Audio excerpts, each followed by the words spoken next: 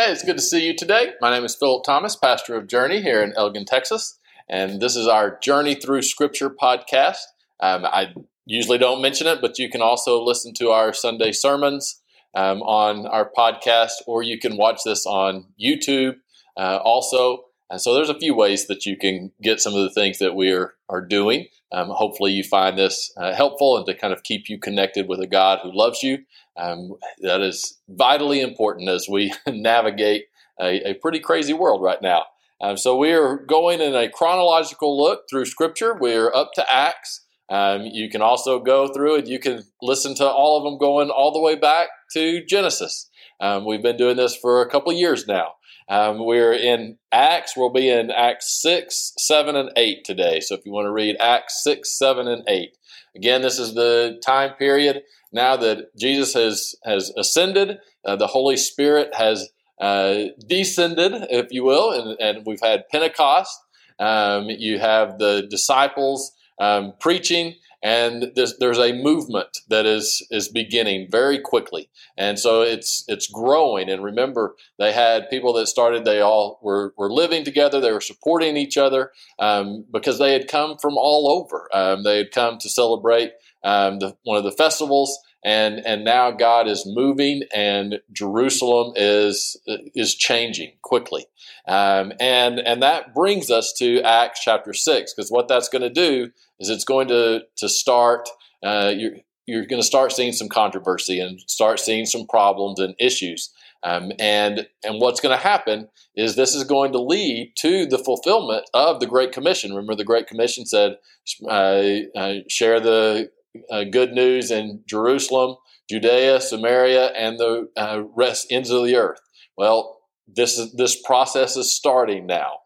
So in chapter 6 of Acts, you have basically you had different types of Jews, and it's important to know that we always are going to deal with ethnic differences. We tend to segregate ourselves based on certain characteristics, whether it's skin color, where you grew up, right? Like you probably have a connection with your hometown. I grew up in Sterling City, so anything that happens in Sterling City now, I still feel a connection there because I grew up there. Is everyone in Sterling City the same ethnic background as me? No, but there's a connection there on those lines. Then there's ethnic connections, all kinds of things, right? And that's just part of what we do as humans. And it can be a problem whenever we elevate that higher than it should be. And so the gospel message is cutting across all of those tribal lines that we create. And so what you see is you had Jews and you had Greek-speaking Jews, or the Hellenists. So they are Jewish as well, but they have a more Greek influence. Many had been enslaved by Rome. Remember, you had Jews that had left. You had the splitting of the kingdom, the northern kingdom and the southern kingdom. So you have Jews that are in different parts of the world, but that are not from Jerusalem. And so now you had this large group of Jews from Jerusalem, but then you had the Hellenists, who are the Greek-speaking Jews. And you can tell that there's a little bit of an issue there. You see in chapter 6, verse 1, now in those days when the number of disciples was multiplying, there arose a complaint against the Hebrews by the Hellenists, right? So they saw each other as different, even though they were both Jewish. One was more Aramaic speaking, one was more Greek speaking. And so, clearly we needed to divide ourselves. And so they felt that the widows were being neglected in the daily distribution. And so the 12 disciples came together and said, listen, we don't have time for this. We are sharing in the gospel message, right? We are creating this new movement has been created by Jesus, and we need to tell people about it. But we also need to make sure everyone's taken care of. So they said, choose 7 Hellenists, and they will be in charge of this. And that said, verse 3, therefore seek out from among you 7 men of good reputation, full of the Holy Spirit and wisdom. There's that wisdom again, how important it is to be wise. And they're going to oversee these problems. And one of them, it says in verse 5, and they chose Stephen, a man full of faith and the Holy Spirit, and then the other 6. And so now you have this guy named Stephen, who is the first deacon. He's the first table server. That's literally what deacon means, table servant. And so you have these guys that are now making sure everything is being distributed equally. All right, and then you have Stephen, because he is full of the Holy Spirit and he is wise and he is well respected. He is starting to see some confrontation in his synagogue. His synagogue was called the Synagogue of the Freedmen. So this would have been other Hellenist Jews didn't like that someone who had a good reputation, which meant he probably was serving in that synagogue. Right? Now he's serving this new group of people who believe that Jesus is the Messiah. And so the Hellenist Jews did not like that. And it said that he would speak. And in verse 10, it says, and they were not able to resist the wisdom and the spirit by which he spoke. What does that mean? In other words, they couldn't argue it. What he was saying made sense. There wasn't anything they could factually disagree with. And I think that's very interesting, because then what do? Do they decide to convert and say, well, you know what, since we can't find any fault in what you're saying, I guess maybe we should believe? No, they did not. They said they secretly induced men to say, we have heard him speak blasphemous words against Moses and God. Now, he has been speaking words about Jesus, but he would not speak negatively about Moses or God, right? Because they saw that Jesus was just the natural progression of God, the Creator, God who called Moses, God who called Abraham, right? So that Jesus was just the normal progression. But they know that it will rile the people up if they can convince them that he is blasphemous against Moses and against God. So what do when they can't fight the truth with facts, or they can't refute what he's saying? They just start lying about him. We see that in human nature as well. That whenever you can't argue with the facts of the case, just lie about it. Lie about the person who's delivering the message. We certainly see that today. So they seized him. They brought him to the council. They set up false witnesses. Does any of this sound familiar? Oh, yes, it does. It's false, just like Jesus. This man does not cease to speak blasphemous words against the holy place and the law. For we have heard him say that this Jesus of Nazareth will destroy this place and change the customs which Moses delivered to us.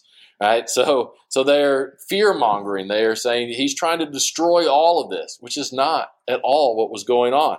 So then Stephen begins to address. And in chapter 7, I encourage you to read. It's a great summary of the Old Testament. He basically sums up all that they believe about Moses, the history that their people cherish, because he's not trying to destroy that. That is never what Christianity was about. That's not what Jesus was about. He was not trying to destroy Judaism. He was a continuation of God's work in the world.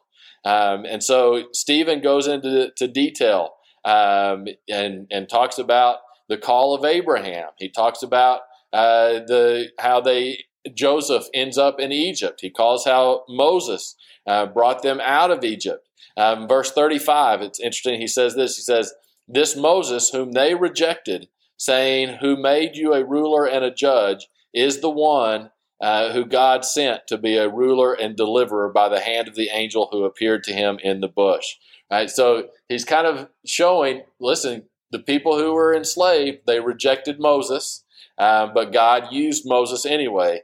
Then he continues and he talks about how they would reject God, that they would create other idols. Verse 42 said, did you offer me slaughtered animals? He's quoting from Amos. and sacrifices during 40 years in the wilderness, O house of Israel. You also took up the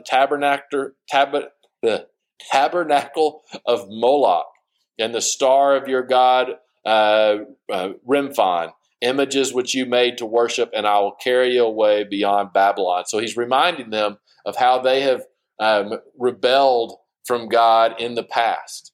Right? He's setting up for the what he's going to claim soon, but he's at the same time he's reiterating the fact that he believes in the God of Moses, the God of Abraham, just as they do. So their blasphemy charges are completely false. Then he goes into God's true tabernacle.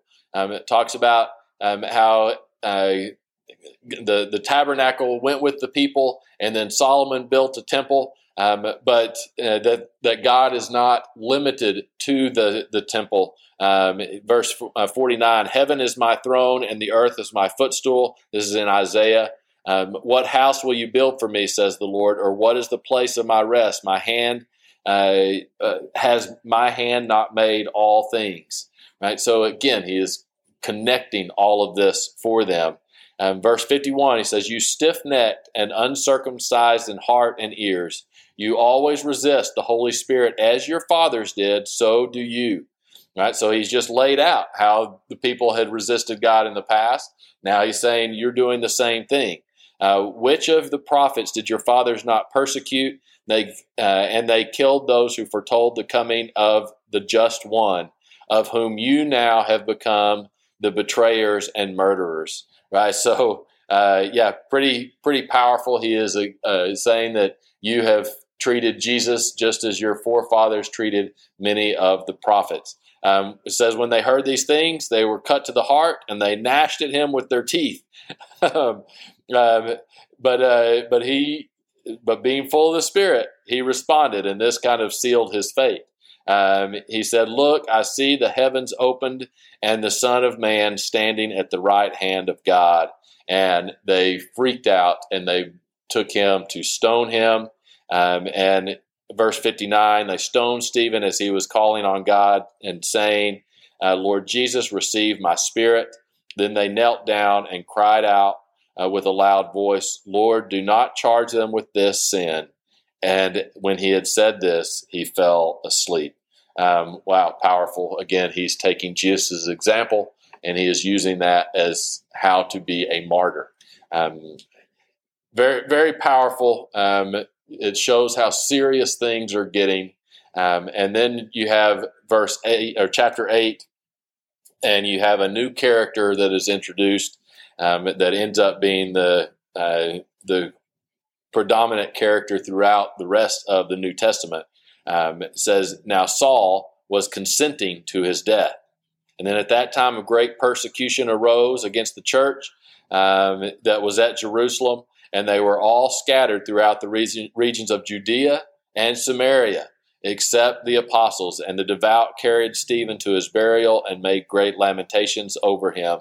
As for Saul, he made havoc of the church, entering every house and dragging off men and women, committing them to prison. So now you start to see a transition period. So we've been focused on just Jerusalem and the early church there in Jerusalem that was growing. Now you start to have problems, so it starts to be dispersed into Judea and Samaria, which is what God had called them to do anyway. So now they are going, but we do have, of course, Saul, who is introduced, and the first thing we know about him is that he was basically taking part of the death of Stephen, and that he began wreaking havoc on the early church. And as you continue to read through chapter 8, we see how the gospel is specifically being spread throughout Judea and Samaria. Christ is being preached in Samaria. So Philip is preaching in the Samaria, and you have this kind of interesting connection with a sorcerer there named Simon. Many of the people began to believe Philip and give their lives to Christ. It says verse 12 of chapter 8, But when they believed Philip as he preached these things concerning the kingdom of God in the name of Jesus Christ, both men and women were baptized. Then Simon himself also believed, and when he was baptized, he continued with Philip and was amazed, seeing the miracles and signs which were done. Right, so he had been kind of a con game and was being a sorcerer and had all of this prestige. Well, now he actually is seeing what real power looks like, and he's intrigued by this. And he says that he believes, but he's still believing in he has a misunderstanding. And so he continues, and he sees Peter and John laying hands on people and the power of the Holy Spirit. In verse 18, he says, when Simon saw that through the laying on the hands, apostles' hands, the Holy Spirit was given, he offered them money, saying, give me this power also, that anyone on whom I lay my hands may receive the Holy Spirit. Right? So he is seeing this as a religious thing, as a religion, not as a relationship with God. He's not understanding the power that this really is. He thinks that you can manipulate that power, and he wants to be able to do that, and he's willing to pay for it. Right? And so Peter says to him, your money perish with you, because you thought that the gift of God could be purchased with money. You have neither part nor portion in this matter, for your heart is not right in the sight of God. Repent therefore of your wickedness, and pray God is perhaps the thought of your heart may be forgiven. For I see that you are poisoned by bitterness and bound by iniquity. And Simon answered, pray to the Lord for me, so that none of these things which you have spoken may come upon me. So Simon has a heart that is willing to adjust, but you can see his learning curve. But he is symbolic of Samaria, and now they are beginning to believe. So the gospel message is proceeding. And then you have this wonderful interaction between Philip and the Ethiopian eunuch. The Ethiopian eunuch was under Candace, the queen of Ethiopians. Candace is probably not the name, that is the title, kind of like Pharaoh over Egypt. This is the Candace, the queen over Ethiopia. But he is high up. He is clearly traveling. So he's a long way, but he's reading from the prophet Isaiah, from Isaiah chapter 53. You kind of have this cool stuff that we don't know exactly how much miraculous things were going on. Says that Philip ran and caught him. That's kind of interesting. How fast was Philip? But clearly God was putting them together. And so Philip begins to teach, and the Ethiopian eunuch says, see, here is water. What hinders me from being baptized? Then Philip said, if you believe with all your heart, you may. And he answered, I believe that Jesus Christ is the Son of God. And so he was baptized, and then Philip was taken away before him. Now, what's interesting about this is eunuchs were not allowed to be part of the Jewish people. They were separate. Now, usually they were eunuchs because they were, worshiping other gods. There were different things in that, but there was a separation that you saw there. It is interesting that it is clear that this message, the message of the gospel, is crossing all lines, ethnic lines, the lines of people who had not been allowed to come into the temple before. This message is for them, right? So you're seeing how this message is spreading across geographical lines, ethnic lines, human lines that have been made to keep people out of the temple. The gospel message is for everyone, and for anyone who truly believes in him, who gives their heart to Christ and believes that Jesus is God and that he died and rose again, now are filled with the Holy Spirit and can be part of God's kingdom. All right, we're going to stop there. We'll pick up on chapter 9 through 12. So let's go chapters 9 through 12 on Thursday. All right, we will see you then.